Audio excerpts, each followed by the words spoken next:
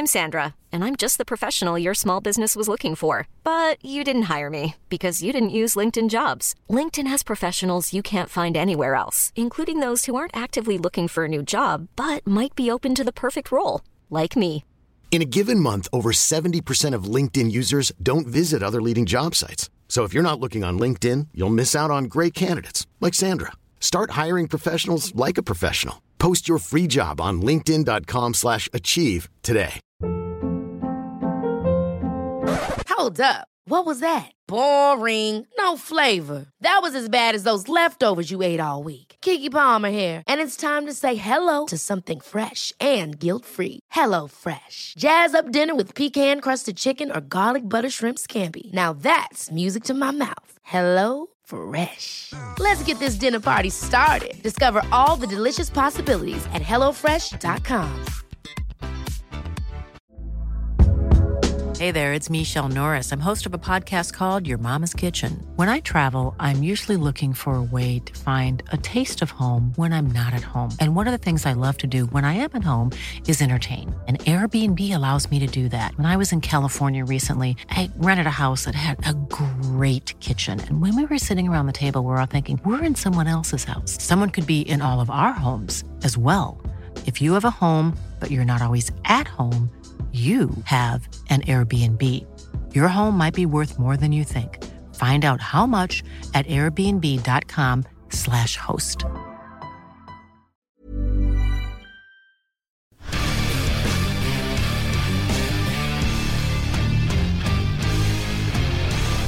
Geir, nå har dere fått pisse mye ros i hele år. Nå må du faen meg tåle at du blir rett. Ja, jeg tåler det. Ja, få helt kjeften din. Nå! Får ikke høre noe mer. Ett ord til, så går det i dusjen. Nå! Er det deg eller laget det er noe gærent med? Ja, jeg sier at det... Ja, da er vi ferdig med det. Vi kunne ikke dy oss. Nei. Klarte ikke å dy oss. Der er fra dokumentaren Viktigere enn fotball om HamKam i 2004 fra Clutch Media. Og Geir, det er jo en klassiker. Ja, jeg har hørt den mange ganger. Ja. Du har det? Jeg har det. Mer eller mindre frivillig, eller? Jeg skulle ikke holdt kjeft på slutten av, vet du. Jeg feiga ut. Ja, for det er semifinale i NM. Men ett år til, og da er det rett ut. Ja. Hadde vært rett ut, tror du, hvis du hadde... Der og da kan nok hende, ja. Men jeg hadde rett, vet du. Jeg skulle ikke ha gitt meg. Ja, for at, altså, konteksten er fryktelig grei. Gå inn på YouTube og kikk på det. Altså, det er semifinale i NM, HamKam. Kvartfinale, sorry. Solbakken vilt i finalen, veldig tydelig på det. Det er jo den her 2004-sesongen hvor Kam er kjempegod og blir nummer 5 eller sånt i ligaen. Og så virker det for meg, og det kan godt hende det er et forspill her, Geir, med at han bare velger seg ut av skyteskive, tilfeldig i garderoben, og bare lar det stå til. Ja, han tar jo meg og Espen Olsen, spissparet. Ja. At vi må gjøre en bedre jobb. Men jeg er jo uenig i det han kommer med. Jeg mener at de bak er alt for feige og faller av for tidlig, så blir det for store avstander. Ja. Så jeg prøver egentlig å få fram det. Og det var jo ikke så jævla lurt da. Det ble jævla god TV da. Ja, det ble det. Ja, da kom vi ikke til finalen heller, så kanskje det er rett. Nei, vi røyk ut. Jeg skåret andre gang, men det hjelper ikke stort. Men ja. Men hvordan er du selv? Er du type som deler ut sånne skyllebøtter? Kan du gjøre det? Jeg er for at man skal være ærlig og åpen og direkte med spillere. Så tror jeg vel også Ståle har lært litt av den gangen, at han har nok roet seg litt, han, selv om han alltid vil være en trener som har masse energi og power og gir tydelige beskjeder, og det tror jeg er bra. At temperaturen i en fotballgarderobe, den skal være høy, og det er den også, og sånn skal det være. Og så er det ikke sikkert at det der er riktig måte å gjøre det på. Ståle har nok blitt eldre og mer rutinert med året, han også. Altså, Petter må si det jo, at jeg er jo så gammel at jeg jobbet i Østlendingen i 2004 med HamKam som mitt ansvarsområde. Intervjuet Geir flere ganger. Han var jo så stor stjerne at det husker ikke han noen ting av. Men men dere var gode? Jo da, det var en positiv sesong. Jeg hadde akkurat kommet hjem fra, vært ute i 7-8 år og ville hjem til Norge og spille fotball. Og Ståle hentet meg hjem til HamKam og et nyopprykket lag og hadde en bra 2004-sesong. Det var fint. Det var godt å komme hjem til Norge og etablere seg i Norge igjen. Så for meg var det en viktig sesong å komme videre på en måte. Så for en Kongsvinger-supporter skal jeg snakke minst mulig om HamKam her, sant? Men husker Jan Michaelsen. Men skal Silvi snakke litt om Kongsvinger? Ja, det skal det. Ja. Ok, men hentet Jan Michaelsen, det husker dere i Trondheim også? Ja, han var bra. Bra spiller, absolutt. Det var en stor overgang den gangen for HamKam. Den første. Ok, den første. For vi har snappet opp litt rykter om at du sånn gruer deg litt. Stemmer det? Gruer meg? Til podcast? Nei, I motsetning til Reka da, så er det jo ikke sånn at jeg ringer rundt og melder meg på podcaster. Jeg har ikke noe voldsomt behov for det. Jeg fleiper litt med Kjetil om det. Han er jo veldig glad i podcast. Ja. Jeg er kanskje mindre glad enn han. Men det er jo, altså, saken er jo at Geir her er da den som sammen med Nils Arne har fått flest lyttespørsmål i Rasmus Sagas historie, og vi har jo 250 episoder, så spørsmålet da blir jo tilbake, hvorfor er du så tullete populær? Nei, det aner jeg ikke. Det er jo veldig hyggelig. Det kan jo være at jeg er jævlig upopulær også. Det vet du aldri. Du får se på spørsmålet. Ja, men det er bra, Petter. Det er bra trøkk. Ja, så tror jeg Geir på en måte matcher det trønderske lynnet ganske godt, for du er ærlig, og som du sa, ikke sant, direkte. Og det er et språk som fotballtrøndere kan kjenne seg igjen i, og like, sant? Du lurer sjelden på hva du egentlig mener, og det er fint. Ja, det tror jeg må være seg selv, og det er sånn jeg er, og det er viktig at man holdt på å si, er ærlig og er seg selv i alle settinger. Og jeg er opptatt av å være åpen og ærlig med folk, og være direkte, klar og tydelig. Jeg er også tilhenger av det generelt i livet, at man har takhøyde og tar diskusjoner og sier det man mener til folk. Det tror jeg er viktig, et team og et støtteapparat, og for oss i Rosenborg også er det viktig. Og så tror jeg det er mange som har fått øynene opp for hvor viktig han er som en del av teamet i Rekdal og Frigård. Og mange av spørsmålene henger jo sammen med det, og vi kommer tilbake til det. Men jeg tror mange har fått øynene opp for at man skjønt hvorfor det var viktig for Kjetil å ha med Geir til Trondheim. Ja, og det må vi jo spørre om selv, hvorfor det var viktig etter hvert her. Men det var kommet noen sånne artige spørsmål også, vi tåler det. For at, altså, det var jo en sekvens her i helga, Geir, da du kvant 2-1 over Ålesund på overtid der, og Tengstedt og greier, hvor vi har et stillbilde som er fra Håvard Høgsidensen, som er helt nydelig, hvor da du og materialforvalter Alexander Kopperud er på vei inn i den klumpen med jubelklumpen, sant? Ja. Kopperud, han er jo jumpers 9. Det er katastrofe. Men han er jo foran deg. Hva skjedde der? Han løp fra deg. Ekstremt skuffet over meg selv. Jeg prøver å jubbe alt jeg kan og løpe alt jeg kan, så kommer Kopperud i en rasende fart forbi meg. Da skjønner du at det begynner å dra på året. Gode gamle Kopperud, han var rask ganget. Ja, han er jo yngre enn deg, men han har jo noen kamper i Gimse 6. divisjon, så han er ikke topptrent. Nei, men han skal ikke undervurdere Kopperud. Han holder seg bra. Ja. Så kommer det et oppfølgerspørsmål som kanskje har sammenheng. Jeg vet ikke, du bor på Ranheim. Mathias lurer på hvilken rett er favoritten på Romantika på Ranheim. Du bor der, og det viskes om at du har rundet menyen. Ja, det er godt informert da. Nei, jeg har nok ikke rundet menyen, men det er 3 som går igjen. Det er pizza nummer 13, jeg husker ikke om dette for noe. Og så er det biffsnadder, og så er det kyllingsalat. Det er en av de 3. Ja, kyllingsalaten veier opp litt der da. Ja, gjør det. Kyllingsalaten er jævla god faktisk, så romantika er bra. Ok, men før vi går videre da, Geir Frigård også. Fuvo, Funnefoss, Vormsund, hørte du det, Petter? Nei, ikke mye. Nei, det er en... Hørt om stedsnavnene, men ikke om laget på en måte. Fuvo, sammenslåingslag. Lillestrøm, Kongsvinger, Lask, Linz, Tennis, Borussia Berlin, Sedan, Frankrike, Lierse, HamKam, Eidsvoll-turen og la opp i 2007. 5 landskamper, 1 scoring mot Hviterussland, det skal snakke litt om etterpå. Trener i forbundet, assistent og midlertidig hovedtrener i Kamma, og nå i Rosenborg. Og bare sånn, så vi har fått satt den nå. Du var jo en god spiss. Var det noen gang nære Rosenborg som spiller, eller? Det var litt snakk om det tidlig 90-tallet, tror jeg. Det var litt diskusjoner rundt det da, men så ble det, de landet på en annen spiller. Det er noen som sier meg at det var Trond Egil Soltvedt, men det ble jo bra, så det er vanskelig å si at det er feil. Men, han er midtbanespiller, du er spiss, men... Jo, men han var nok litt spiss i det momentet der, sånn. Spilte mye spiss, og så havnet han vel mer som en indreløper i Rosenborg. Men jeg mener det var... hvis jeg ikke husker feil, så var det han som havnet her. Ja, så det var litt rann. Og så skal vi selvfølgelig snakke om Kjetil Rekdal, vi snakker litt Rosenborg-fotball. Selvfølgelig kommer ikke utenom goalen da mot Juventus i 93 med Peruzzi, 2 ganger Baggio og Spurs-manager Conte. Du har en god Ståle Bukhalrud-historie, for dem som er veldig opptatt av Ståle Bukhalrud, Petter. Men den andre, For det blir da meg I dag. Og I dag det blomster til Rosenborg-spillerne fra meg, for Adressa jo sponsor til Rosenborg, så en dag I året får jo ansatte ta med ungene sine, og jeg får økt med spillerne.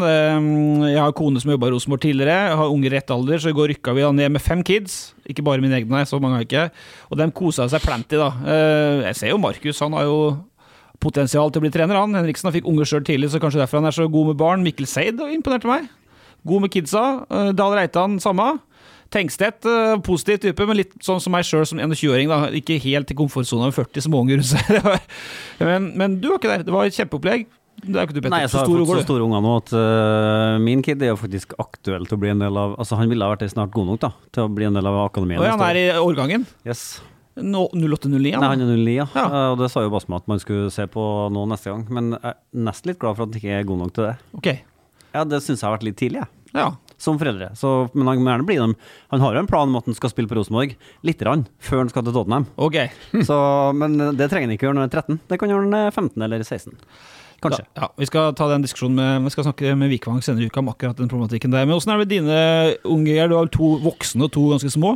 Det noen spillere der? Det litt håndball på eldstemann. Han spiller håndball I andre divisjon. Og så det fotball på han 7-åringen I Ullkisa. Så har jeg jente på 5 år som begynner litt på turen og kanskje litt fotball etter hvert du også. Ja. Første pri turen. Du sånn blodpappa på siden som stiller krav helvete, eller det? Nei, I og med at jeg var trener for eldstesønnen og han valgte håndball, så gjør jeg vel alle feil som går an å gjøre, tenker jeg. Så nå det en mor som spiller håndball, eller spilte håndball, så det var kanskje litt med det å gjøre. Men nei, jeg skulle gjerne det var litt av utfordringen nå, å få følt opp, og nå blir det jo mor som får mye ansvar på den biten. Ja.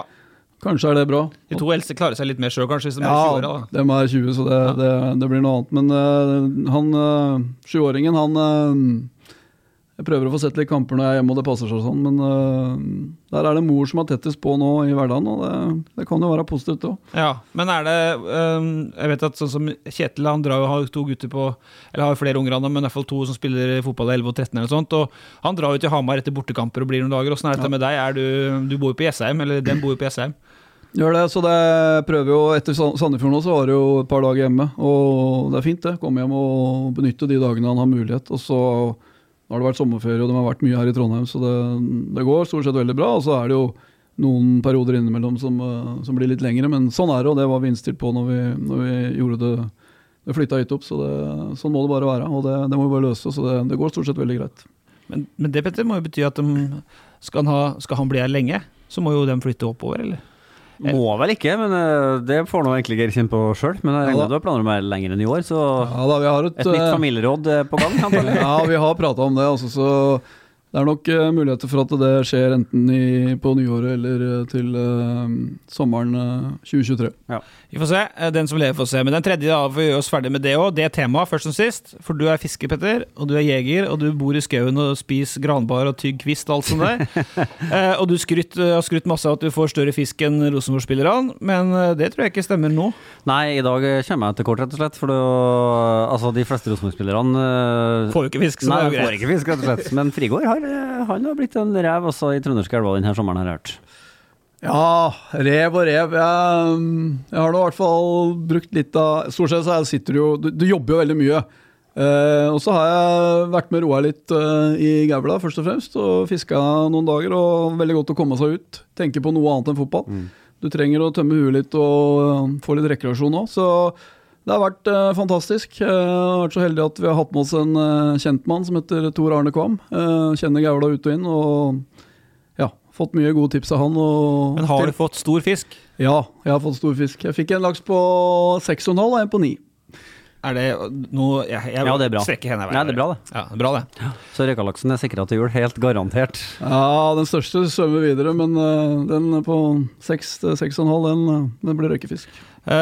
Så var det noe med Geir og Rekdal og fisketur. Ja, det må du fortelle, for det var fint. Du skulle ta litt ansvar på egne av kollegaene dine og ta med på Koblammen. Ja, Reka jo ikke noe friluftsmann, han har jo ikke noe utstyr eller noen ting, så jeg sier at jeg møtte jo deg på Agdar, ikke sant? Spesielt I byen her. Du drev også kjøpt sluka og gledet deg litt. Ja, vi skulle på tur, og hadde med seg gutta sine og de 2 yngste, og så skulle vi gå inn til Koblammen. Det 400 meter å gå. Før vi hadde kommet frem til Kobbeldammen, så var Reka kald på beina og blaut, ikke sant? For han gikk jo i noen joggesko, og det var jo litt myr, så det var en halvtime, så var det iskaldt, da skulle jeg ned med at det ikke noe friluftsmann vi har med å gjøre. Surna da? Ja, det ble kaldt på den, rett og slett. Det var litt sånn der klassiske, Geir, det litt kaldt, jeg gidder ikke mer. Og da fikk jeg svart på spørsmålet fra Torgeir om han har fått laksesommer. Det har han. Ok, da vi offisielt i gang. Vi skal snakke mye med... Har du fått noen store laksesommer forresten? Skal vi ta det, eller skal vi bare gå videre? Vi kan gå videre. Ok, det en sånn sommer, ja. Jeg har fått flere enn han, da. Ja. 7 stykker. Jeg har flere enn deg, Ja. Ja, men ikke større. Jeg skal snakke mye da med Geir om Geir etter hvert, men litt fotball først. For etter 2-1 nå i helga, så Rosenborg da bare 1 poeng bak Glimt, 8 bak Molde som leder serien. Du har da, hvis du tar med cupmatchen mot Levanger og Sandnes Ulf, 9-2-0 på de 11 siste. Hvorfor, Petter?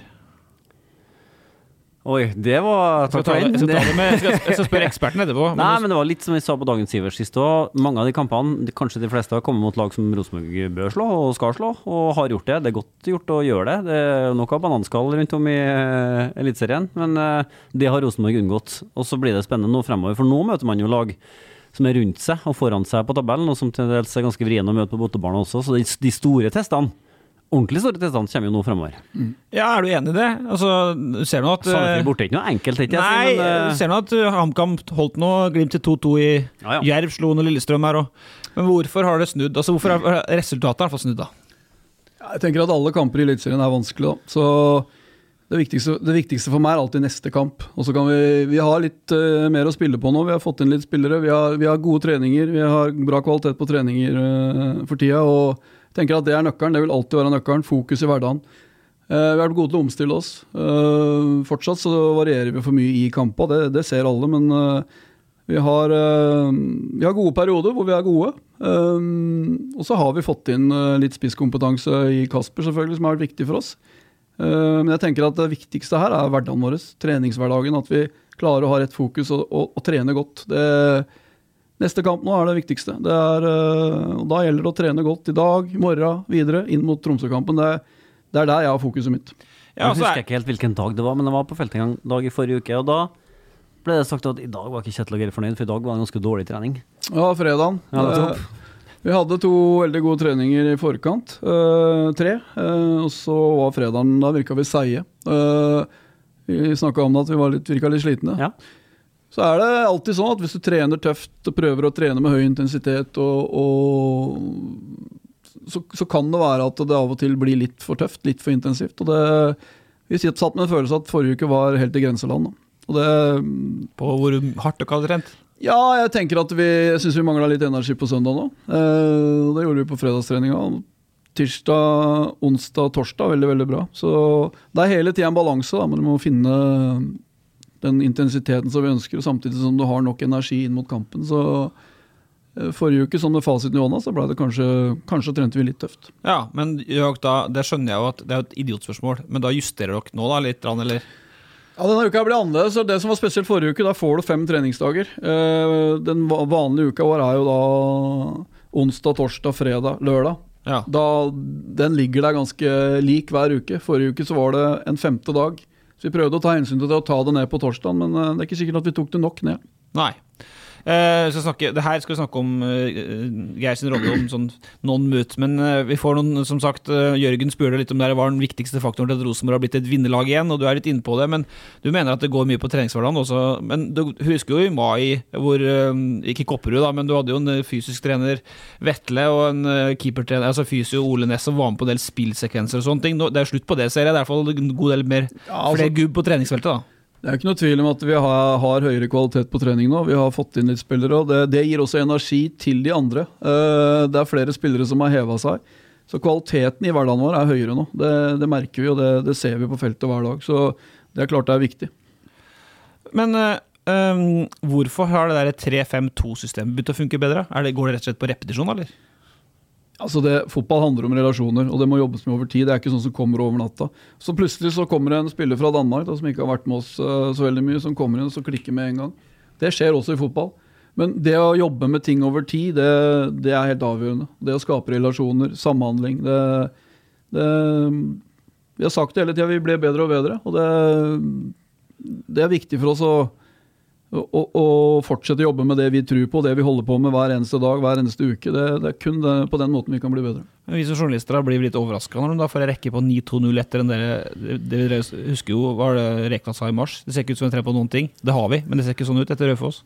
Nei, altså jeg klarer ikke å unngå å kjenne på en entusiasme. Jeg vil jo at Rosenborg skal gjøre det bra. Og det er jo forbannet stas at Rosenborg vinner fotballkamper og ikke taper dem hele tiden. Så det gjør jo noe med psykologien til hele Trøndelag. Det blir jo triveligere å være trønder, rett og slett. Ja, det skjønner jeg. Og alt det er flott og fint, men du får ikke meg til å sitte her og prate så forbannet mye om de kampene jeg har vært gjennom nå. Det viktigste for meg nå, det er søndagen, Tromsø. Det er kun det som gjelder. Ja. Så da når Kenneth spør hva har dere lyktes mest med, og hva har dere lyktes minst med så langt? Så er det kun søndagen som gjelder? Ja, egentlig så er jeg fristet til å si det. Nei, altså jeg misforstår meg rett. Det er det som gjelder nå i hverdagen vår, og ikke bruke så mye energi på det som har vært. I den settingen her sånn, så skjønner jeg at spørsmålene kommer. Hva vi har lykkes best med så langt, det føler jeg er å få en treningshverdag hvor vi jobber med mest mulig kvalitet og intensitet hver eneste dag, hver eneste uke. Og så er det masse som kan bli bedre der, men den føler jeg at vi har klart å løfte en god del hakk. Ja, du ser forskjell nå på treninga, innholdet og på kvaliteten liksom? Kvaliteten, definitivt. Intensiteten. Ja. Minst da? Nei, minst. Jeg føler at vi fortsatt er for ustabile. Da. Vi har fått et bra toppnivå. HamKam-kampen for å ta den, så er det jo vi vinner 2-1, men vi skaper veldig, veldig mye. Det er en kamp vi skal vinne med 3-4 mål, men toppnivået vårt er bra, men vi svinger for mye i kampen, og så vi må få løftet bunnivå og få stabilisert det. Det føler jeg er kanskje det som er aller viktigst nå. Så du corneren på Ålesund, Petter? Du skal frem til spørsmålet om at cornerne jevnt over er for dårlig, eller? Nei, er cornerkvaliteten god nok? Og hvem er du som styrer dødball? Er det du som har dødballansvar, eller er det som husker Hoften hadde det i sin tid i hvert fall? Ja da, jeg har litt ansvar for dødball. Det er deg jeg skal peke på når corneren går i første mann. Må gjerne peke på meg, det kan vi gjerne gjøre. Det skal sies at vi har skåret litt mål på dødball i det siste, så vi har i hvert fall... Hadde du spurt meg for 6-7 kamper så hadde jeg vært 100% enig i at der har vi veldig mye å gå på. Så synes jeg det har blitt veldig mye bedre. Vi ser faller ut. Vi har skåret litt mål på dødball nå. Så det har vi klart å gjøre noe med, og så kan vi selvfølgelig bli bedre. Men har du liksom noe S i ermen, noe knep? Er det noe trekk vi ikke har fått sett der? Ja, det er det faktisk. Noe boing-trekk? Vi har gjort noen grep der sånn, som jeg føler at det har vært bra, men det er jo ting du hele tiden tenker på og ser på, og så er det... Jeg tror ikke man skal komplisere ting for mye heller. Det handler mye om serven, det handler mye om innløpet, å være på viss på det, hvilke rom vi skal angripe, hvor den ballen skal komme hen, og så handler det om å få en jævla... Altså, være først på ball, ville ha den ballen i mål. Den må ligge der hele tiden. Du kan prate om dødballer, du kan trene på det til det blir grønnere i trynet, men du må ha spillere som er villige til å gå i krigen og offre seg. Ja. Så du, det var Sindre har fått med seg en detalj som ikke jeg så. Hvorfor fikk du med deg? Nei, hvorfor løp både Geir og Reka inn i garderoben midt under kampen på Ålesund? Måtte dere på do, eller var det taktikk? Nei, jeg skal gjerne ha sagt at det var noen taktiske genistrek. Det var nok enkelt og greit at vi måtte på do, ja. Det er godt sett da, Sindre. Ja, det er faen meg imponerende. Ja. Og så er det jo da en match i kveld, mens vi først er inne på det her nå, før vi går litt videre. Det er jo Zagreb mot Glimt returmatch. Glimt vant 1-0 sist. Det er i kveld, ja. Er det ikke i kveld da? Vet ikke. Nei, for du var jo tydelig sist på at det her, du tar enafart her og bryr deg balla. Ja, det er svært mange andre ting jeg prioriterer før den kampen. Ja, okay. Det er det, men det er ikke sånn at jeg ganner på at de ikke skal lykkes, men det er på en måte ikke meg vedkommende helt tatt. Nei, for det har vært en stor diskusjon de siste dagene nå, særlig NRK har skrevet... Altså, dustediskusjon da, at alle i Norge skal heie på Bodø-Glimt i kveld. Til og med Knudsen selv mener at det her er teit at hvis ikke alle gjør det. Ja, det må man gjerne mene. Og da sitter jo en Kis i rommet her som da er representant for den klubben som aller helst kanskje skulle vært i Champions League-kvalik selv da. Ja. Hva tenker du, Geir? Jeg skal si hva jeg tenker. Jeg er opptatt av at Rosenborg blir best mulig. Ja. Det er det eneste jeg er opptatt av.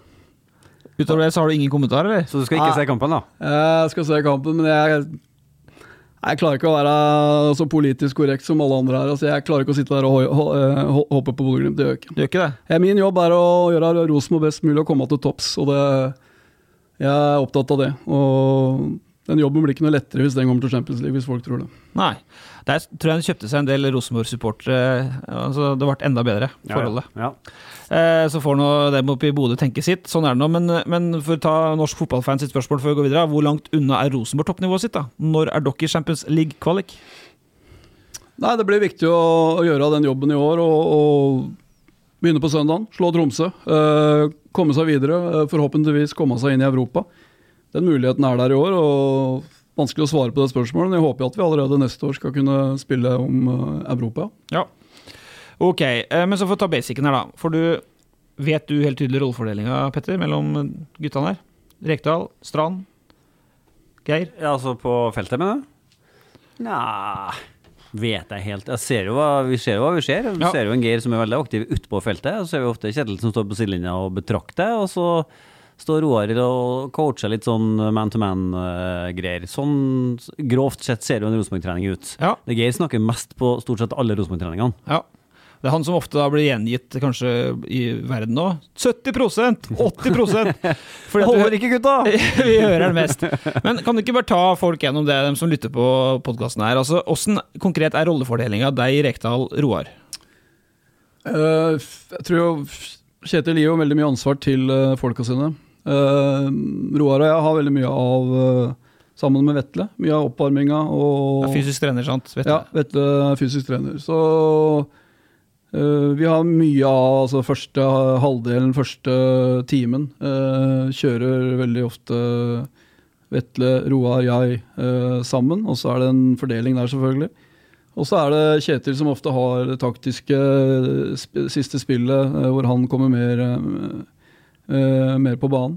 Så det er en bevisst fordeling som vi har gjennom uka egentlig. Og så er Kjetil veldig trygg på seg selv. Han er ikke redd for å gi ansvar til folka sine. Han er jo en moderne leder som gir mye ansvar, og jeg trives veldig godt med det. Og det tror jeg Roar og Vetle gjør også. Ja, men ta oss gjennom nå tar jeg sted til det. Ta oss gjennom en vanlig uke nå mot en kamp. Altså, du sier at ofte er det, hvis det er kamp søndag, så er det rolig mandag, sant? Og så er det trening, så er det fri tirsdag. Ja, vi setter jo alltid opp uka på mandag. Når vi begynner da, sånn som uka her, er det første trening onsdag, fri tirsdag. Og da setter vi opp treningsuka mandag, som er en restitusjonsdag. Og så er det, sammen med Vetle, fysisk trener, så sitter vi og planlegger da hva skal tirsdagen være, onsdagen være, torsdagen være. Onsdagen er ofte en styrkeøkt hvor vi trener ganske tøft med små baner. Dagen i dag, ofte en utholdenhetsøkt. En taktisk økt på fredag, og så er det å ta det litt ned på lørdagen. Så det er nøye, altså den metodikken der er veldig tydelig gjennom uka, i forhold til hvor lenge skal vi holde på, hvor lange spillsekvenser skal vi ha, hvor lange pauser skal vi ha. Og der er Vetle også en veldig sentral aktør i forhold til at vi får rett belastning og får nok sprintmeter og får nok av det fysiske hver uke. Men der sitter dere 4 i et rom og diskuterer fra uke til uke hvordan neste uke ser ut også. Og fordeler hvem som har hvilke ansvarsoppgaver. Ja, og vi har et møte på trenerkontoret hver dag hvor vi går kjapt gjennom treninga, hvem som gjør hva, så det er planlagt i forkant selvfølgelig, og så treninga ligger der gjennom uka, så alle vet hva som skal skje gjennom en treningsuke, og så er det jo litt sånn små justeringer i forhold til hvordan ting ser ut. Men den planen ligger der, og den metodikken er veldig lik fra uke til uke, og gjennom hele året egentlig. Så la jeg merke til en liten detalj i dag. Det er tydeligvis litt dynamisk innenfor hver økt også, for at da dere skulle avslutte i dag med litt spilling, så la jeg merke til at Kjetil henvendte seg til Vetle og spurte hvor lenge kan vi, eller skal vi spille, og hvor, altså... Ja, det er jo... Så liksom før man dro i gang den siste delen av treningen, så var det fysisk trener som fikk bestemme hvor lang skulle spillsekvensen være. Ja, Vetle er viktig. Han sitter hele tiden på tallet, og skal vi ikke se oss blinde på det, men vi er opptatt av når vi setter opp en trening, så er det ganske nøye planlagt hvor lange spillsekvenser det skal være, og hvor mange. Og så følger vi litt med på tallet underveis, sånn at det blir riktig, og stort sett så treffer vi bra, og så er det enkelte ganger du må gjøre litt mer eller litt mindre. Får vi ikke nok løping, nok intensitet i en øvelse, ok, da får vi avslutte med noen løp uten ballen, for å ta et konkret eksempel. Så vi er jo opptatt av å få nok sprintmeter og nok høyintensitetsløp gjennom hver eneste økt. Så dette er jo planlagt veldig nøye fra uke til uke. Men du roper mest, og det er bevisst. Jeg tenker at en av mine viktigste oppgaver det er å være med å drive treninger og drive treningshverdagen vår, at vi pusher hverandre der sånn, og det Jeg trives veldig godt på feltet, og jeg får mye ansvar på feltet, og jeg liker å være på feltet veldig godt, så jeg glad for at jeg får ansvar og får lov til å være meg selv og bruke styrkene mine. Tror du blir lei noen gang? Altså, vi har jo i Rosenborg savnet sånn type roping som Geir gjør, siden egentida. Det har vært etterspurt, hvorfor snakker de ikke med feltet? Det har vært mye spørsmål om det. Men tror du den blir lei? Altså, jeg hører jo Frigård godt hver økt. Man tror spillerne blir lei? Ja, gnagsår da. Nei, det tror jeg egentlig ikke, for det blir jo med å drive også. Jeg vil jo tro at enhver Rosenborg-spiller ønsker at enhver trening skal være best mulig, og du tenker vel at den blir bedre av at du holder på sånn? Jeg tenker at det viktigste at vi pusher hverandre, og spillere veldig tydelige med oss trenere nå. Hvis det ting, altså vi har høy takhøyde hos oss, vi diskuterer mye, og husk på at vi har en spillergruppe som jævla oppegående og kan mye fotball. Så min viktigste oppgave kanskje å sørge for at intensiteten, at den til stede, at den god nok, at den riktig i forhold til hva vi har planlagt. Det tenker jeg en av mine hovedoppgaver i hverdagen. Så jeg merker at Kjetil Rekdal omtrent like dårlig til å dømme som Nils Arne var i sin tid. I dag også var en sånn variant hvor Børke sa, skal vi spille med offside, eller skal vi ikke spille med offside? For da var en avgjørelse som tydeligvis var helt på jordet. Ja. Nei, Reka jo generelt en veldig, veldig dårlig dommer. men inn mot kamp, altså, hva din rolle der? Ta oss innom en kampforberedelser. Altså, Rekdal tar vel siste pep-talken, jeg vet ikke, men hvordan funker det på en kampdag? Nei, på kampdag så har vi jo, altså hvis du må bruke veldig mye tid på møter og pep-talk og sånn på kampdag, så har du gjort noe feil under uka, tenker jeg. Og så vårt spillemøte på kampdag ganske kort. Vi prøver å ha noen konkrete videoer som går på oss selv, og kanskje et par på motstander, hvor dette viktig i forhold til kampen i dag. Så vi prøver å være mest mulig presise på, går gjennom det. Kanskje det en 6, 7, 8 bilder som vi går gjennom, som litt sånn highlight fra det vi jobbet med under uka, at dette ble viktig i dag. Og så det noen stikkord som Kjetil skriver opp på tavla hver dag, eller hver kamp, som blir viktig for den kampen. Nye eller samme, eller? Ja, det kan være noen nye, og mange av de går igjen. Det ikke noe, vi jobber jo med de samme tingene. Og så det noen justeringer selvfølgelig også. Men vi bruker jo veldig mye video, vi bruker veldig mye tid på å analysere eget lag, motstanderslag selvfølgelig. Vi går jo gjennom det med spillere, så inn mot kamp så bruker vi veldig mye tid sammen med Per Alde Dalum, som meget, meget dyktig fysisk analysemann for oss. Han gjør en kjempejobb. Så vi bruker mye tid på analyse sammen med han, og som vi presenterer for spillere, og det ofte Kjetil som presenterer det, og så har vi kanskje en sentral jobb inn i å presentere det og gå gjennom det med Kjetil da. Har dere, nå har jo laget falt litt på plass, så kanskje det ikke så mye å krangle om, men har du og Kjetil vært rivende uenige for eksempel om en plass i et laguttak? Hvem har siste ordet da? Hvordan fungerer det? La det være null tvil om hvem som har siste ordet. Det det definitivt Kjetil som har, og det vet alle. Og sånn skal det være. Og vi uenige hver uke om ting. Det kan være, altså hvis ikke det, så det et eller annet feil. Så vi må utfordre hverandre, og vi har ganske tøffe diskusjoner, tøffe samtaler. Og så vet Kjetil at jeg alltid ærlig, og sier det jeg mener. Og så vet jeg at blir vi ikke enige, eller vi uenige om noe, så det han som har siste ordet. Og budskapet vårt ut unisont det samme. Sånn må det være, og skal det være. Og Men det hender at det går en elver på Lerkendal som du uenig i da? Personlig, eller? Ja, vi har jo diskutert laguttak. Det ikke alltid vært enige der sånn. Vi får, Tromsø til helga, det et konkret eksempel. Det mange som har meldt seg på der. Ja. Det ikke noe enkelt laguttak vi har foran oss. Vi kommer helt sikkert til å diskutere posisjoner. Men det viktig å si at når det laget og det laguttaket tatt, så det ingen tvil om at alle går for det laget. Ja. Det må ikke misforstå. Men frem til vi kommer dit, så kan vi ha hatt våre diskusjoner. Men det ikke sånn det må være, Petter? Jeg tenker at en assistenttrener som bare sier ja og nikker til hovedtreneren sin, det blir ikke noe... det noe utvikling i det, tenker jeg? Nei, og han tegner jo et bilde av et slags teamarbeid som også andre lagidretter i Norge har lykkes med. Marit Breivik tok med seg inn i håndballandslaget, og plutselig ble de verdens beste. Så at man har et team som transparent til hverandre og kan være så ærlig at det sikkert svir innimellom, men at man utad da står som en enhet, jo tipp-topp. Ja, det tror jeg helt avgjørende. Jeg tror det kjempeviktig i alle team sånn at man har den takhøyden og kan diskutere den. Men dere ikke kaller hverandre ting, eller? Det kom ikke dit. Nei, en dust! Kan ikke gjøre sånn her! Nei, jeg tror ikke jeg skal gå inn på hva som skjer. Det ganske fotballgarderobe og en trenergarderobe, og det ganske mye rart som blir sagt som kanskje ikke egner seg på podcast. Tatt ut av kontekst. Ja, men Jostein lurer på det. Det du som IT-hjelpa til Rekdal her da? Altså, alt som video, du nevner Dalum, men det du og Dalum som tar det da, eller? Jeg kan godt ta på meg det at jeg IT-hjelpa til Kjetil, for det skal kanskje ikke så veldig mye til. Men vi må ha en IT-hjelp til meg over der igjen. Okay. Og det Per Ale, han er... Så det du som får Rekdal inn på Windows? Ja, det kan jeg godt si. Nei, jeg klarer meg for så vidt greit på IT, men vi trenger nok en over der som kan hjelpe oss litt innimellom. Men jeg er litt nysgjerrig på det, for at når Rosenborg skal kjøpe en spiller, har du noen ting du skal sagt da? Du med å diskutere det, eller det over ditt hue? Jeg tror det er viktig å tenke at dette her er et teamwork. Altså, det er ikke sånn at Mikke og Kjetil sitter og tar disse avgjørelsene over huet på alle andre.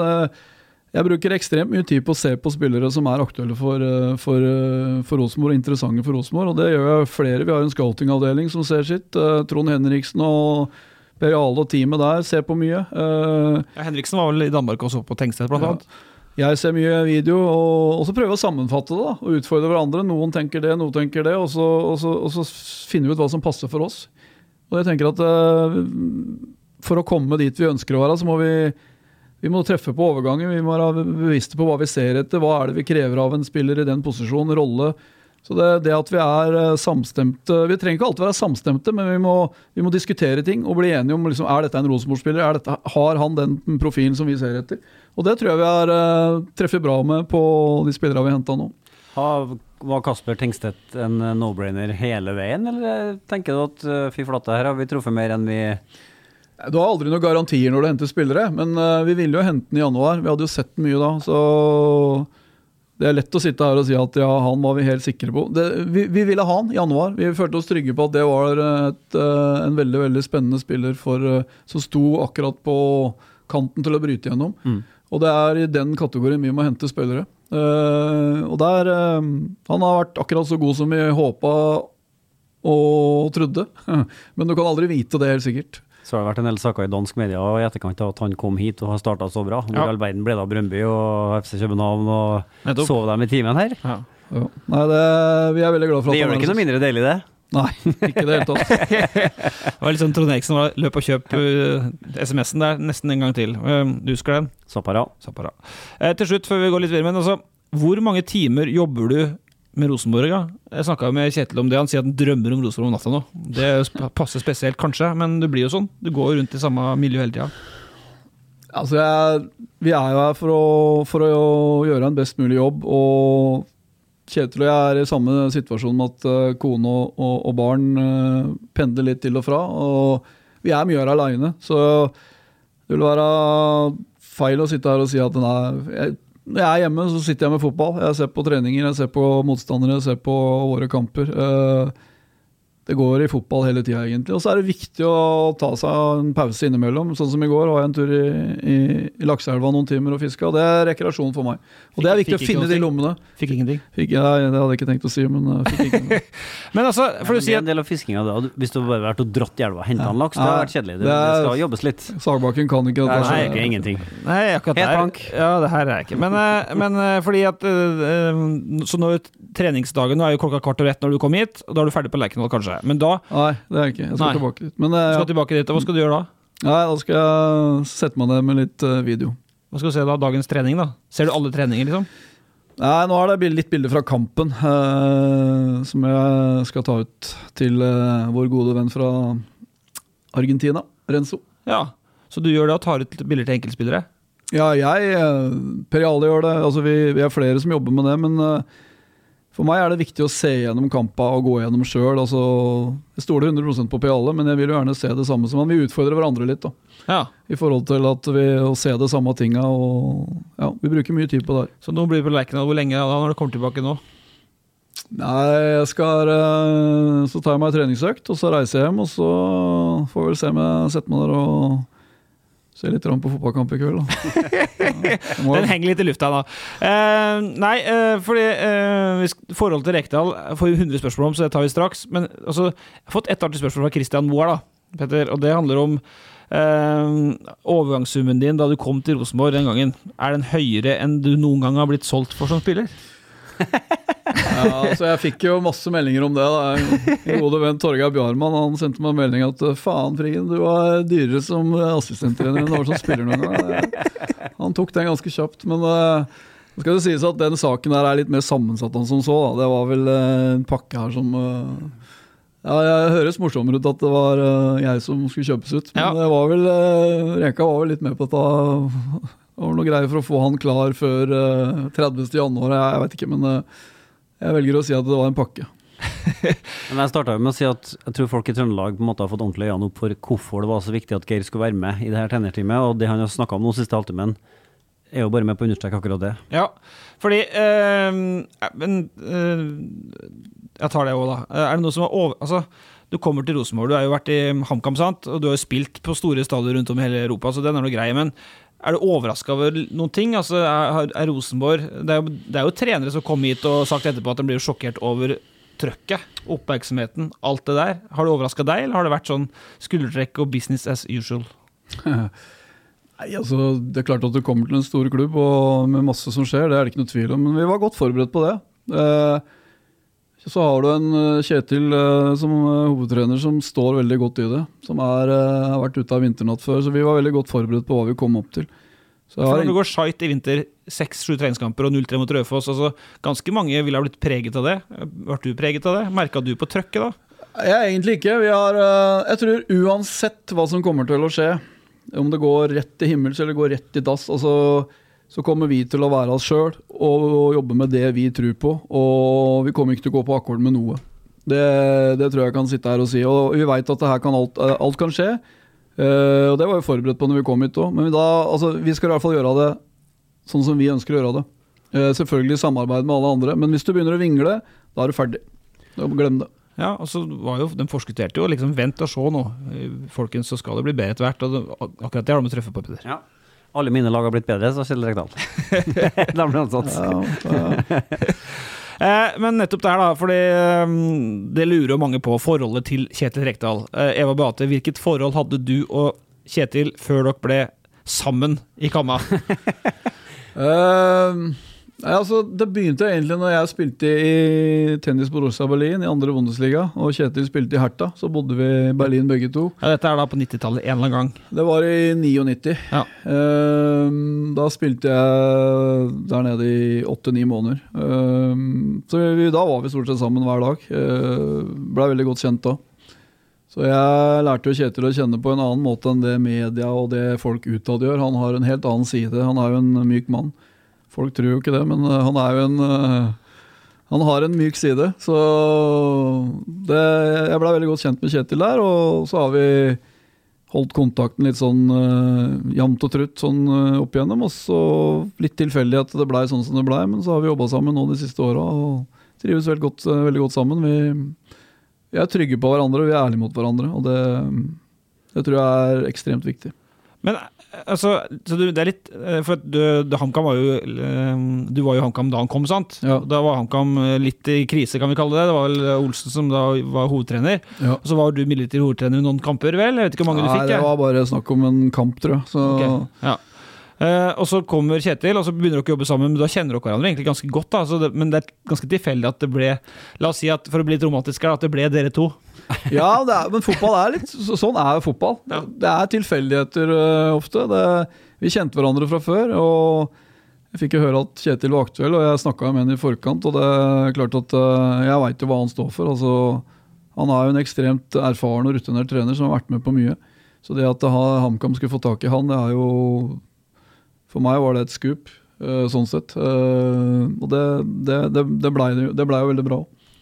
Men Petter, for du bruker jo et ord som lynavleder. Kjetil Rekdal har vist deg for oss å være en ganske lugn type, sant, egentlig. Men ryktet hans er jo bøs og sint og sånt. Og så tvert Frigård kom, tenkte vi at ok, da blir det lynavlederen i garderoben. Ja, det kan jo være. Altså, han sier jo det er jo enkelte ting som ikke egner seg i en podcast der. Jeg vil jo tro at det går i kulevarmt og vel så det i svingene her, men ja, jeg tenker jo at Geir er en fin... Altså, utad da, for noen som står og ser på en trening, eller som følger Kjetil Rekdal på litt avstand, så ser, altså, det er et stygt ord å si ensporet, men han er svært opptatt av fotball, og det er stort sett det. Og det kan være fint å ha med noen litt Formel 1 kanskje? Hæ? Litt Formel 1 også. Han skulle egentlig slutte å følge med Formel 1 sånn, etter skandalen han mener det var i fjor da, med Verstappen og Hamilton, men han følger noe med. Og det har han ikke klart. Nei, så tenker jeg, de kompletterer hverandre fint sånn da. Ja, stemmer det. Var du en Lyna-leder i garderoben i starten der? Var de redd Rekdal og ryktet hans da du kom, eller? Jeg tror mange Kjetil har en sånn myte forbundet med navnet sitt. Mange mener noe om Kjetil uten å kjenne den. Jeg tror alle som blir kjent med Kjetil vil oppleve en annen side av den. Han kan være veldig direkte og tøff, for all del, men det er veldig sjelden han det. Stort sett så skal jeg si for noe? Han har en myk side også, som han viser ganske ofte, så det er ikke sånn at han går rundt og er sint og skummel hele tiden. Det er han ikke, men Nei, så det har vi merket, det er ikke noe med det. Så har han egentlig snakket litt også om at han ikke har kunnet vært så direkte, altså han må ha vært litt taktisk i sin tilnærming til hvordan han opptrer selv i garderoben til Rosenborg da, fordi at det var såpass shaky når han kom, at han kunne ikke være helt Kjetil på en måte da. Nei, men tenker lell at når det sitter 20-åringer i garderoben og bare hørt navnet Kjetil Rekdal, så kan det være greit at det kommer inn en som kødder, for at du var jo veldig mye sånn i starten at du klapper ned og skuldrer og kødder med en og drar ned og liksom gjør litt ufarlig da, for å si det. Ja, men det er viktig for meg å ufarliggjøre det litt, for at vi skal jo jobbe sammen, vi skal ha det gøy sammen, og med Kjetil kan du definitivt ha det gøy. Det er jo sånn han liker å jobbe, og så skal vi være på jobb når vi er på jobb, men det er viktig du må ha den rette balansen da. Jeg må si en ting, at jeg leser jo stadig vekk at Kjetil tordna i garderoben og tordna i intervju, og det er ikke måte på store bokstaver enkelte medier bruker. Det er veldig sjelden at han tordner. Ja. Han kan være ofte veldig rolig, avbalansert og tydelig, men det er veldig sjelden Kjetil står og kjefter og smeller på spillere som mange skal ha til. Det er en myte det også. Det kanskje var tydeligere tidligere i trenerkarrieren. Husker jo da han var Vålerenga, sånt. Det var mye sånn tøffe intervjuer den gangen, men jeg sier jo, fått innspill fra en Morten Svesengen, kollega i Romerikes Blad. Han hevder jo at du kjente Rekdal før 1990, for dere bodde på Rom på landslaget da du debuterte mot Hviterussland. Ja, det husker ikke jeg, men det husker han. Ifølge Reka så gjorde vi det da. Jeg har sikkert prøvd å fortrenge det.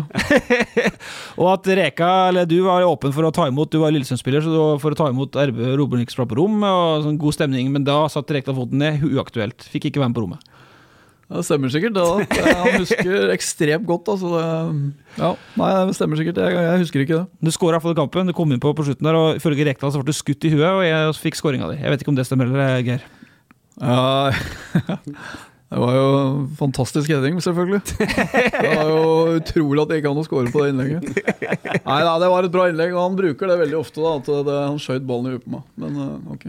Men altså, snakker dere om annet enn fotball? Altså, er dere kompiser? Henger dere sammen på fritida? Eller når dere er ferdig på leken, så drar han til Solsiden og du drar på Ranheim? Sånn er det da? Nei, i starten så var vi jo stort sett sammen hele tiden, men jeg tror vi har godt av å ha litt avstand fra hverandre, og vi sitter stort sett oppå hverandre i garderoben og prater fotball og lag, treninger, motstandere, altså hele tiden. Så det er godt å komme seg hjem og få noen timer for seg selv da. Du trenger det, og det å få Kjetil vekk fra Solsiden og leiligheten der, det er ikke alltid så lett. Da må det skje noe spesielt. Ikke fisketur til Kobberdammen. Ja, det gidder jeg ikke å ta med på. Spurte guttene om jeg skulle forklare Geir veien hit da. Det var jo helt sjanseløst, men han vet jo Ranheim og Solsiden, og han visste ikke Kjøpmannsgata, men du skylder ikke på manglende interesse, det er bare at du er så ensporet på Rosenborg at... Ja, hva skal jeg si for noe? Jeg synes, for det første synes jeg Trondheim er en fantastisk by da. Men du har jo ikke vært og sett den. Jo, altså jeg har sett byen, men jeg er ikke kjent da for det. Men jeg har jo vært rundt og sett fruen og familien på besøk, så har vi jo gått litt rundt i Trondheim, og det er en fantastisk by. Men det blir jo sånn at vi driver med vårt, og vi jobber med det vi gjør, og det er ikke sånn at du går ut i 10 og ut i her og tar en middag her, og så Den dagen vi har vunnet noe, så skal jeg ta meg en skikkelig tur på en bedre middag på byen. Den dagen jeg har vunnet noe. Vi hadde gått med sånn kamelårsfrakk, vi, Petter og Sigard og Soret og Seglansen, eller? Ja, kanskje ikke riktig ennå. Nei, ikke på resultatet, men på sånn generell basis. Ja. For Øyvind Herrebrøden i VG, det er mye journalister som spør i dag.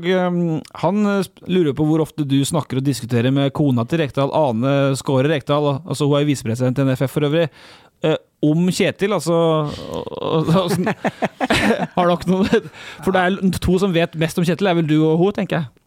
Ja, det tror jeg nok. Nei, jeg prater mye med han i grunnen når jeg ser ham, men prater egentlig om ganske mye annet enn akkurat det da. Men hyggelig dame det, så det er alltid hyggelig å prate med han i grunnen. Hva er det beste og verste med å være assistenten til Kjetil da? Fredrik som spør. Det beste med å være assistenten til Kjetil er jo at jeg synes han er veldig trygg på seg selv, og en trygg leder. Han er ikke redd for å bruke folka sine og gi ansvar. Kjetil er veldig trygg på seg selv, og han har ikke behov for å stå og blomstre og gjøre hele jobben selv. Han stoler på folka sine og bruker folka sine. Det synes jeg er en kjempegod egenskap. Det verste med jobben er at Kjereka har jo utrolig dårlig humor. Ja. Du må jo høre på mye rart altså. Her om dagen så påstod han at var hos frisøren i 4 timer, for han hadde så mye hår. Det må være på ryggen i så fall. Det er liksom. Mens jeg trenger bare 2 minutter hos frisøren, for det er fortørt. Det er liksom på det nivået der. Dette må vi høre på. Alex Larsen lurer på hvor mye eller lite du slipper til når midtradiøse Rekdal setter i gang. Tenker du til å be han holde kjeften sin? Eller du har jo egentlig balansert det bildet litt gjennom podcasten der. Ja, jeg opplever ikke Kjetil som noe midtradiøs i det hele tatt. Det skal Kjetil, han har den egenskapen at når han sier noe, så hører folk etter. Han trenger ikke å stå og prate i tid og utide, men når han sier noe, så er folk stille. Men det var det der, nå skal jeg straks snakke om deg da, slett å snakke med han. Men var det der en no-brainer da Rosenborg ringte den gangen, og så hva var det som skjedde? Da kan du bare ringte Kjetil deg da, jeg sa jeg må ha med deg Geir, eller dro han alene uansett, eller altså, og tenkte du noen sekunder på å tenke deg om, eller var det liksom vi to sammen, smakk, dette gjør vi ferdig, ikke noe mer diskutere? Nei, altså han ringte jo og sa at nå har jeg fått den muligheten, jeg vil ha med deg, er det mulig å få til det? Og da selvfølgelig har du lyst til å være med på det. Altså det sier seg selv. Det er en fantastisk klubb med en fantastisk historie. Stolte tradisjoner som du har lyst til å være med og få til store ting med. Den muligheten er der. Så det eneste jeg trengte var jo å ta en runde på hjemmebane, for jeg er totalt avhengig av kona mi. Hun er fantastisk på alle måter, og måten hun stiller opp på i forhold til at jeg skal få være her oppe og jobbe med det jeg elsker mest, og jobbe med Rosenborg, jeg må bare takke kona mi. Ja, men for at du har vært, husker jo Hornland, og måtte gå i tenkeboksen, og sånt, det er jo ikke en liten oppgave å ta på seg, så liksom at den sier ja på direne der. Nei, vi var litt spent på hva det egentlig gikk i, men da handlet det tydeligvis mest om at Rosenborg og HamKam skulle få til noen ting da, du var egentlig...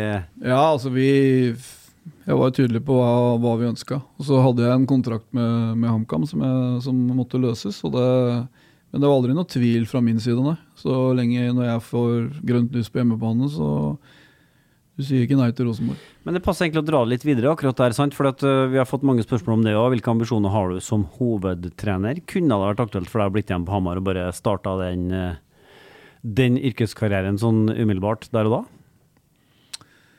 Nei, altså jeg har vel egentlig svart på det, at når du får mulighet til å jobbe i Norges største klubb, så for meg var det sier du ikke nei til. Den utfordringen er veldig stor, og det potensialet og den muligheten som ligger der er veldig stor.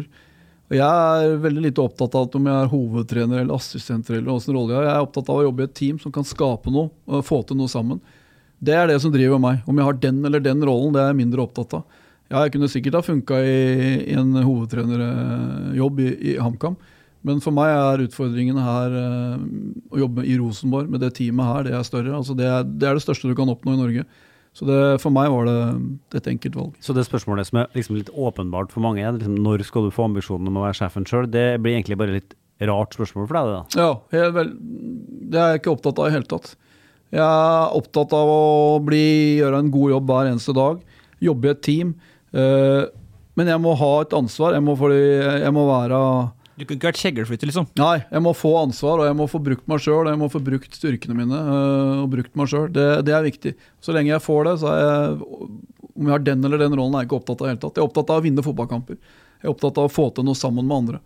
Jeg er opptatt av hverdagen vår, så blir litt bedre hver dag. Kjenner du like mye som Kjetil da? Nei, men det skal jeg ikke gjøre heller. Hvorfor ikke, hvis dere er sidestilt i et team? Nei, selvfølgelig skal jeg ikke det. Det er Kjetil som er sjefen, det har aldri vært noe tvil om, så... Jeg er happy med det. Han var så dyr å kjøpe, så han måtte gå ned lønn. Ja, det jeg tror. Altså, det der er jo... jeg er fornøyd med den avtalen jeg har, og hva Kjetil har. Det interesserer meg ikke. Jeg unner han alt. Så jeg bare vet at han er fornøyd, og det er bra. Men vi tullet litt med kjøpmannskata i sted. Jeg husker ikke helt alle som stiller spørsmål, men det er jo det vi får her. Jeg husker ikke navnet, men hvor lenge ser dere for dere å være i Rosenborg? Hvor lenge skal du være her? Nei, altså vi har jo skrivet en 3-årskontrakt, så det er nå det som er utgangspunktet, men jeg tror det blir veldig feil fokus å tenke sånn. Jeg tror det eneste rette fokus når det er Rosenborg, uavhengig om du har en 2-årskontrakt eller en 5-årskontrakt, sørg for å gjøre jobben hver eneste dag. Det er det eneste som gjelder. Ja. Og prate om prosesser, at vi skal bli gode om 2 år, altså glem det. Da varer du ikke lenge i Rosenborg. Så vi må jobbe med hverdagen vår, vi blir litt bedre hver dag, dette har vi sagt fra dag 1, sikkert gjentatt til det kjedelige, men det er det eneste som er viktig for oss. Vi må prøve å utvikle oss og bli litt bedre hver dag, og så må vi på veien så må vi sørge for at vi er så gode at vi vinner fotballkamper. Dunkelyden. Og være så god, ja, det er litt og samtidig være så god at når den dagen kommer, så kommer det et nytt kontraktsforslag. Da kommer... Men jeg stortrives i Rosenborg, jeg synes det er en fantastisk klubb. Kjetil stortrives. Vi har, vi er på et fantastisk sted sånn sett, men vi må prestere. Det er kun det handler om, og hva som skjer om 1 år, det er umulig å si. Fordi at det kom et spørsmål om det også, at hvis da, hvor Rekdal bundet er du? Hvis Rekdal får tilbud fra Hertha Berlin om 2 år og har lyst på det, blir du med han dit? Vi tenker ikke sånn i hele tatt. Vi har en kjempefin jobb her og utfordring i Rosenborg som vi stortrives med. Det er det eneste som opptar oss. Å drive og prate om noe annet, det blir helt... Det eneste vi vil, det er å bli bedre for hver uke med Rosenborg, og så er vi jævlig sultne på å vinne noe. Vi er sultne, spillere er sultne, altså vi har lyst til å bli best. Det er det som driver oss. Men er engelsken din god nok til å være trener i utlandet? Tysken må være god nok, han har bodd i... Jeg sa engelsk, ja. Hvis du spør støtteapparatet og spillere, så tror jeg de vil ha svart et rungende nei på det. Men kom Kristal Mane Ingasson tidsnok til den avtalen? Nei, det er jo... Jeg har fått så mye... Jeg har ledd mye av meg selv, faktisk. Jeg klemt... Nei, den historien tar du, Geir, for den fikk jeg spørsmål om. Ja, nei, det var jo... Vi diskuterte, satt og pratet med de nye spillere, og så spør jeg vel Kristian om han får med seg, skjønner hva som blir sagt på norsk. Nei, han skjønner ikke norsk, og jeg klemmer på videre og sier at jeg møter 1:30 på norsk, og så jeg må jo bare le av meg selv da. Han fikk jo selvfølgelig beskjed om at det var 1:30 møtet var, men ja, det går litt fort noen ganger da. Så du spurte når man skjønte det, han sa nei, og så tok du på norsk lell? Nei, jeg spurte den på engelsk om han skjønte norsk. Nei, han gjorde ikke det, og så klemte jeg videre på norsk Litt over på din egen karriere da. Altså, du kommer fra Funnefoss, er du fra Funnefoss eller fra Vormsund? Ja, jeg er vel egentlig et sted midt imellom. Jeg er fra et lite sted som heter Greniskogen. Men, ja. For det var klubben da du var liten. Var du et barnetalent? Var du en sånn barnestjerne? Jeg var en ok spiller på, det var jeg var på kretslag og sånne ting, men jeg var ikke av de beste, jeg var aldri på noe landslag, så jeg var en sånn, jeg vil kalle det likevel en litt late bloomer da.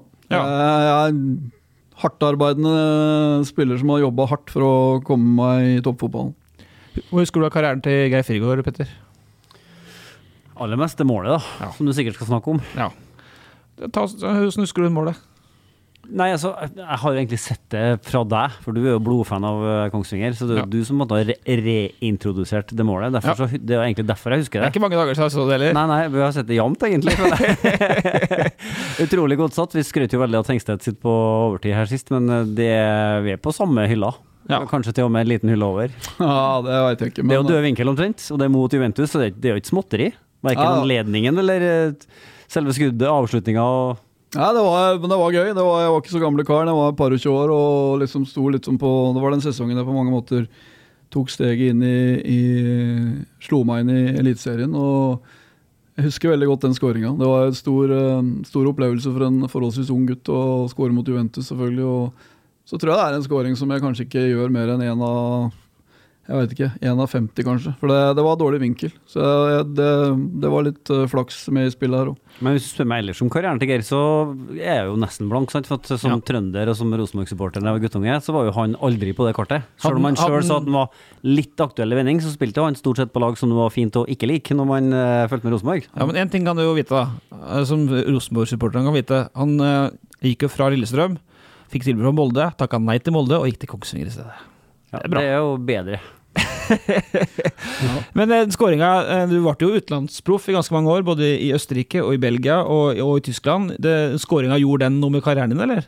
Den goalen? Ja, det kan du godt si at det var jo positivt sånn sett, men det var ikke noe direkte konsekvens av det. Det var egentlig litt sånn tilfeldig at jeg ble utenlandsproff når jeg ble, for jeg hadde noen veldig gode år til meg å være, altså i 93, 94, 95, 96 var gode sesonger for meg. Takket jeg nei til noen muligheter, men så hadde jeg en veldig dårlig 97-sesong i Lillestrøm. Kanskje min svakeste sesong noen gang. Og så gikk treneren min, Per Brogland, til Linz, Østerrike, og kjente meg og ville ha meg med dit. Ja. Så det var egentlig det som gjorde at jeg havnet i utlandet, og det er jeg veldig takknemlig for og glad for i etterkant at jeg fikk noen år ute, for det var en guttedrøm som gikk i oppfyllelse den gangen.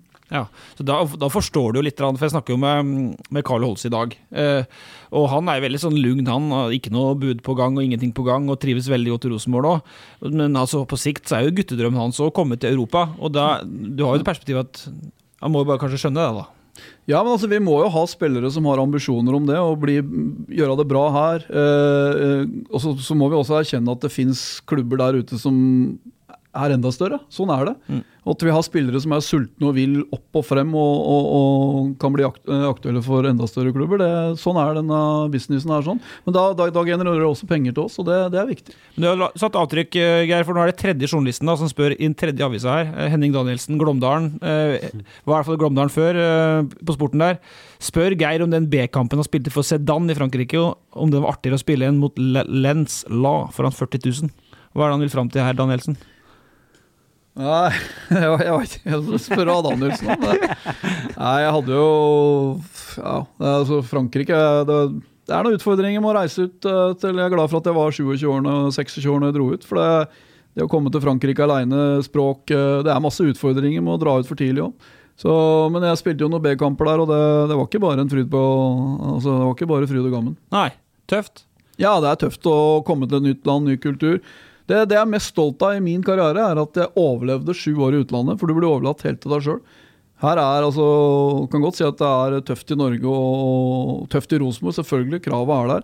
Men når du kommer til utlandet så blir du overlatt helt til deg selv, du får lite tilbakemeldinger, du hører ingenting, du må klare deg selv. Og det veldig mange som sliter med å håndtere det. Når du ser på lista du har spilt i Europa, Geir, så det jo den type klubber som i hvert fall tidligvis i Norge har blitt omtalt som bakgårdsklubber. Blir du litt forbannet når noen utsetter disse CV-en din på det viset, eller? Nei, ikke helt tatt. Det helt greit. Nils Arne var jo veldig tydelig på det, at dere spiller Østerrike og Belgia og sånn, det var jo bakgårdsfotball. Det fint, det helt ok det. Så han sa det jo litt med glimt i øyet. Ja, så bakgården var fin? Ja, altså jeg tenker jo at både Østerrike og Belgia fine land å spille fotball i det. Og så sier jeg ikke at det så for fantastisk mye bedre der enn i Norge. Jeg tror norsk fotball på vei opp og fram, det ser du nå i Europa også. Og så det jo sånn at de vet hva de holder på med i andre land også, så det var fint å oppleve en annen kultur og litt annen måte å spille fotball på. Det en fin erfaring å ha med seg videre. Men du sa du var glad for at du var voksen da du dro. Det må jo bety at du opplevde noen ting som var egnet til å skremme fotballfanen på Flatmark, da, eller? Var det noe, altså, Ja, men altså det jo sånn at i utlandet så plutselig så det en spiller som jeg hadde spilt sammen med en australsk landslagsspiller som bare fikk beskjed om at vi tappte, han stod og spilte snooker dagen etterpå på trening og smilte og lo før treninga, så får han beskjed om at den holdningen der aksepterer jeg ikke, nå trener du med juniorlaget fremover, han var der i 7 måneder, sånne type ting, det opplevde jeg. Spilte i andre Bundesliga. Det var mange under krigen i Jugoslavia. Vi hadde både serbere og kroater og folk fra Kosovo der. Som, det var slåssing i garderoben. Altså det var tøft klima. Ja. Altså det er et helt annet klima enn det du opplever i Norge. Så krigen ble med inn i garderoben, ja? Ja, det var tøffe tak. Så Solbakken-ranten i starten her ble peanuts da? Ja, det kan du godt si. Ståle kjenner jeg jo, så jeg vet jo hvordan han er. Vi nærmer oss rundt. Vi skal ha ukas lag til slutt her, men Roger lurer på hva er hans favorittbanneord, og hvorfor er det faen? Jeg banner alt for mye, så jeg er ikke stolt av det i det hele tatt. Jeg har små unger, så jeg prøver å ta meg sammen, men det hender jeg glipper litt på hjemmebane, og da har jeg kona i nakken. Så jeg må jobbe med meg selv. Men det er faen da. Ja, det er vel ikke noe tvil. Dessverre. Og så fikk vi et innspill før vi gikk på her at Rosenborg-benken under kamp må være den sinteste benken i Norge. Det er mye riving og kjefting der. Er det noe du kjenner igjen, eller? Det gikk ikke nødvendigvis på deg, altså. Nei, men stallsammensetningen på benken der. Det synes jeg er fantastisk. Jeg tror det er viktig. Altså, vi er en sulten gjeng. Det er folk som er jævla sultne på siden. Det er sultne spillere. Altså, vi er en gjeng som vil opp og fram, og så er det selvfølgelig en balanse her sånn. Men jeg føler at det engasjement og den gleden og den vinnerviljen som vi viser på 2-1-skåringen til Kasper på søndag, det viser litt hvor mye dette betyr. Og det tror jeg er viktig, at vi har en gjeng som er sultne og vil noe. Og jeg hyller det. Men er det villet? Altså når Vetle fysisk trener, han er ofte opp fra benken. Det ser vi på TV til og med. Rett og slett, ut på linjedommeren. Ole Ness er ganske hissig på grøten, fysioen. Han ser vi også av og til i skjermen. Ja, så ser det sånn at det mesterhjernene Frigård og Rekdalsen driver å spille ut kort fra benken her, for å påvirke kynisme. Er det Mourinho-gate all over again, med keeper-teneren dyttet han frem på... Nei, det er ikke... Vetle er jo ekstremt sint. Nei, jeg skal ikke... Ja, men det er ikke så mye av det er litt innimellom, men det er engasjement, og stort sett så går det veldig fint. Kjetil har bra kontroll på det her, og så er det litt trøkk og litt engasjement, ja. Og det er bra, sånn skal det være. Så i boka «Sånn gjør vi, og sånn gjør vi ikke på benken», så det finnes ikke et kapittel om at vi kjefter ikke på dommeren-aktig, det er ikke der. Vi kjefter på dommeren. Nei, vi må jo legge litt press på fjerdedommer og dommer, altså herregud, sånn skal det være. Ja. Så lenge det er shake hands etterpå og glimt i øyet, så går det bra. Ja. Så merker jeg at du har åpen telefon, og så får du mye sms'er, og Rekdal sier jo rett ut at han har fått mye rart i løpet av et år, i hvert fall når det går dårlig da, som i starten. Får du mye? Jeg tror noe er det jo, men jeg er jo ikke like aktiv på sosiale medier som Reka. Han er inne på alle sider som finnes, både på Twitter og overalt, så han får jo med seg alt. Jeg er ikke så opptatt av hva som skrives på sånne sosiale medier. Kjetil får nok med seg mer. Ja, men innboksen din, SMS-innboksen din, kjenner den på trykket som det er å være Rosenborg-trener, tidvis? Ja, det går veldig fint. Ikke noe problem helt. Stort sett positive meldinger og positive folk, og masse folk som unner oss alt godt, og som følger oss og er positive. Det er veldig lite, det er noen selvfølgelig, men det kan ikke heller bruke tida på alle de positive folka som backer oss. Svarer da? Kjører du en tommel opp og smilefjes tilbake, eller hva gjør du? Ja, selvfølgelig. Og så er det jo alltid, så lenge folk er konstruktive, kommer med positive tilbakemeldinger når ting er bra, og så er det ting som de ikke er fornøyd med, så tenker jeg det er fint, ja, det er fair. Det er sånn det skal være. Det har jeg ikke noe problem med. Det er også ingen oppfordring om å begynne å sende Nei. Men det er ikke alle som har åpen, så han står i det også, men det er noe flott det. Vi avslutter med følgende spørsmål, før vi går på ukas lag. Ja. Jo, det er Jønnes Nilsen som spør om det her. Hvordan lever han opp til livsmottoet sitt å være den beste versjonen av seg selv i hverdagen? Ja, det faktiske timing her er jo dårlig. Er det Johan som har sendt den? Ja. Måtte ikke han gå i dag?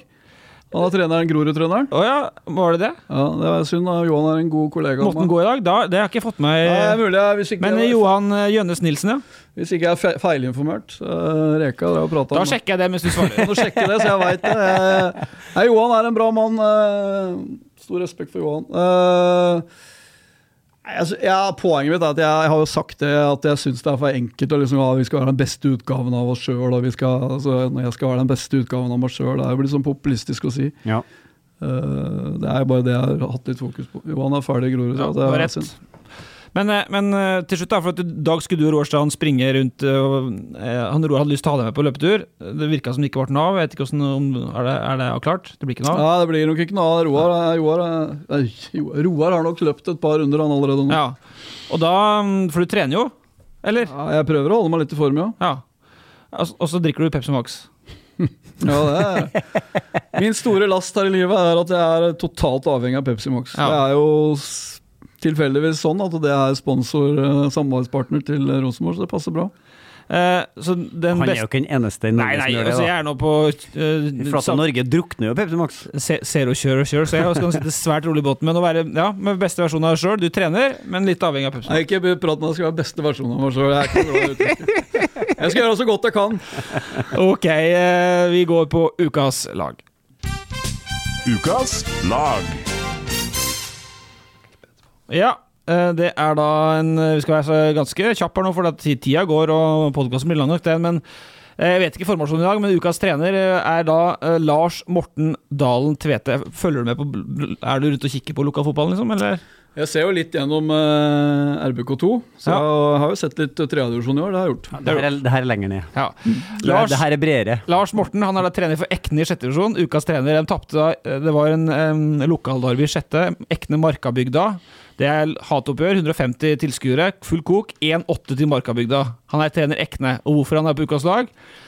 5 røde kort i kampen, 3 til Ekne, hvor Tvete selv som spillende trener får rødt kort etter 21 minutter. Som spiss, tror jeg det var. Den sterk. Kokt bra da.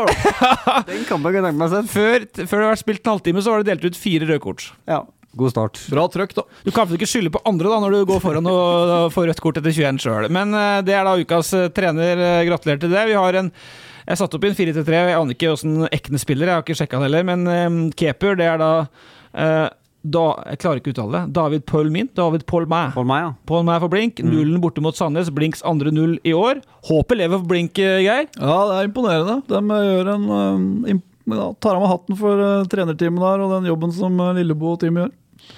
Det lever jo, Petter. Ja, men det rygger mot veggen, og men det heroisk akkurat nå. Ja. Og så kan de jo bli redda av at det 2 andre lag som forferdelig dårlige. Da. Kanskje dumt hvis Grorud får en ny frisk da, med han som måtte gi seg i dag. Ja. Vi får se, de langt bak. Men Bekkfireren da, du fikk rett og slett mast inn Sivert Solli på laget, Petter. Takk for det. Høyrebekk.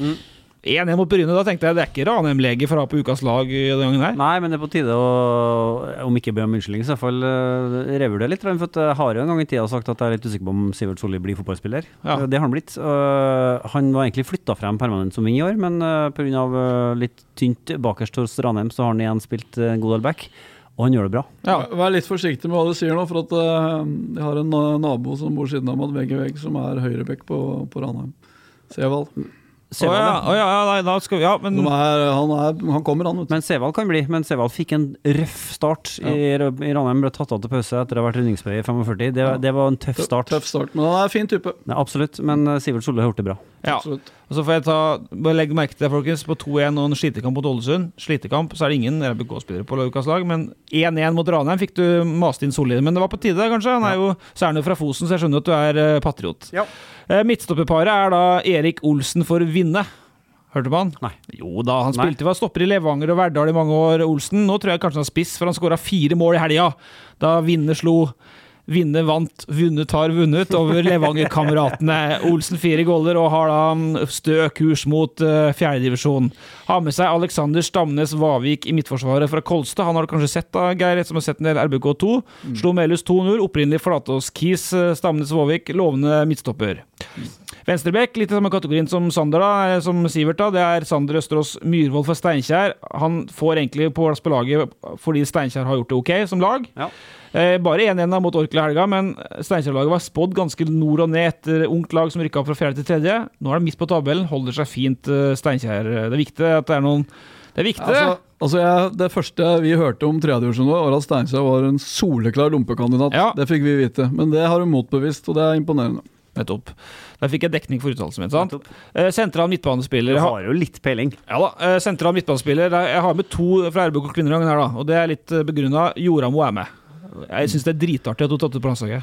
Ja, jeg har sagt det mange ganger før, jeg kan si det igjen. Det ville ha vært den vanskeligste spilleren for Rosenborg å erstatte hvis hun hadde signert for en utenlandsklubb som hun tygde ganske lenge på, egentlig, nå ved siste korsvei.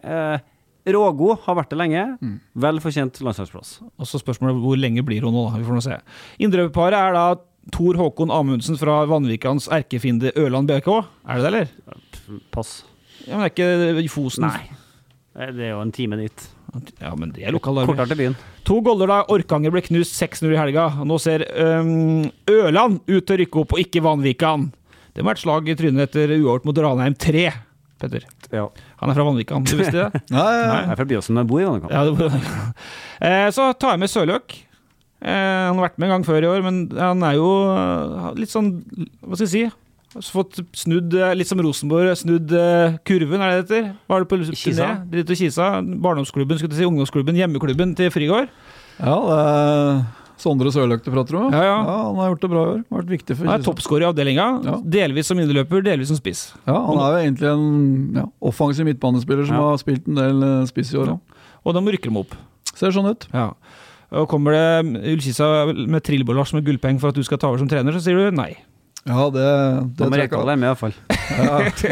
De har jo Steffen Landro som gjør en god jobb, så det nok ikke aktuelt.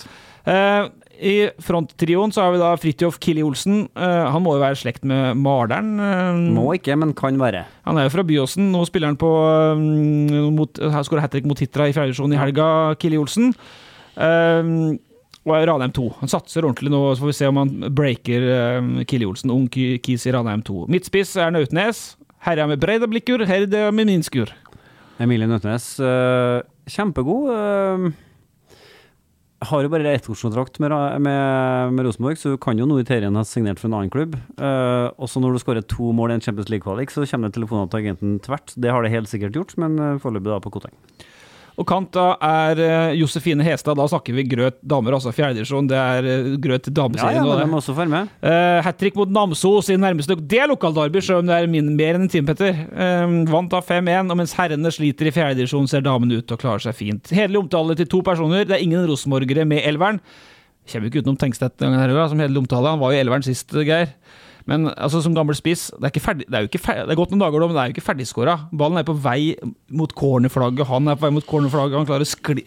Nei, det en fantastisk skåring. Det ekstremt vanskelig å skåre på den, så det imponerende. Ellers så vil jeg si at jeg kjenner jo Emilie Nautnes litt fra tida I LSK Kvinner, jobbet litt med henne der. Også en ekstremt spennende spiller, har spisskompetanse selvfølgelig, skårer mye mål. Morsomt at hun på full fart tilbake igjen. Og de målene hun skåret mot Breidablikk, de var ordentlig. Det ene var det var et smykke, det var innlegg fra Skinnes Hansen, også på hel volley, bare limt den I krysset. Det var meget godt gjort. Ja, hun har noe spesielt ved seg, Emilie, så det bra. Vi får se. Tiden vil vise hvor langt det går, men jeg skulle Gjermund Aasen edelig omtale, da, som han spiller på Lillestrøm, og jeg fikk jo pukkeren på at vi dro til Lillestrøm før Rosenborg, men mål og målgivende, han så viktig for Lillestrøm. Det var ukas lag. Litt lei for at han ikke, altså I teorien så kunne han jo fortsatt vært I Rosenborg da dere tok over. Ja da, så for all del, han en veldig god spiller og en fin spiller, men han I Lillestrøm, og det dumt å bruke masse energi på det. Vi respekterer at han der. Vi får ikke gjort så mye med det. Yes. Der Frigård god. Jeg kjenner på at vi deler et litt sånn livsmotto. Det ikke noe vits å bruke energi på ting du ikke får gjort noe med. Nei, det helt riktig. Så fin gutt og en bra spiller, men han en Lillestrøm-spiller. Yes. Da lar vi det være siste velvalgte ord. God tur tilbake på brakka. Kikk på trening, kikk på Ålesund-matchen. Og Petter Rasmus, enten jeg vil, eller du vil, så ses vi vel om mørkestid. Det vi.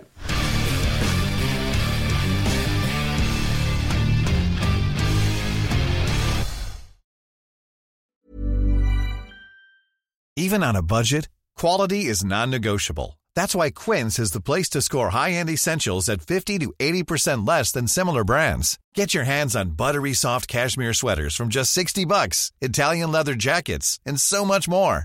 And the best part about Quince, they exclusively partner with factories committed to safe, ethical, and responsible manufacturing. Elevate your style without the elevated price tag with Quince. Go to quince.com/upgrade for free shipping and 365-day returns. Ever catch yourself eating the same flavorless dinner 3 days in a row? Dreaming of something better? Well, HelloFresh is your guilt-free dream come true, baby. It's me, Keke Palmer. Let's wake up those taste buds with hot, juicy pecan-crusted chicken or garlic butter shrimp scampi. Hello Fresh. Stop dreaming of all the delicious possibilities and dig in at HelloFresh.com. Let's get this dinner party started.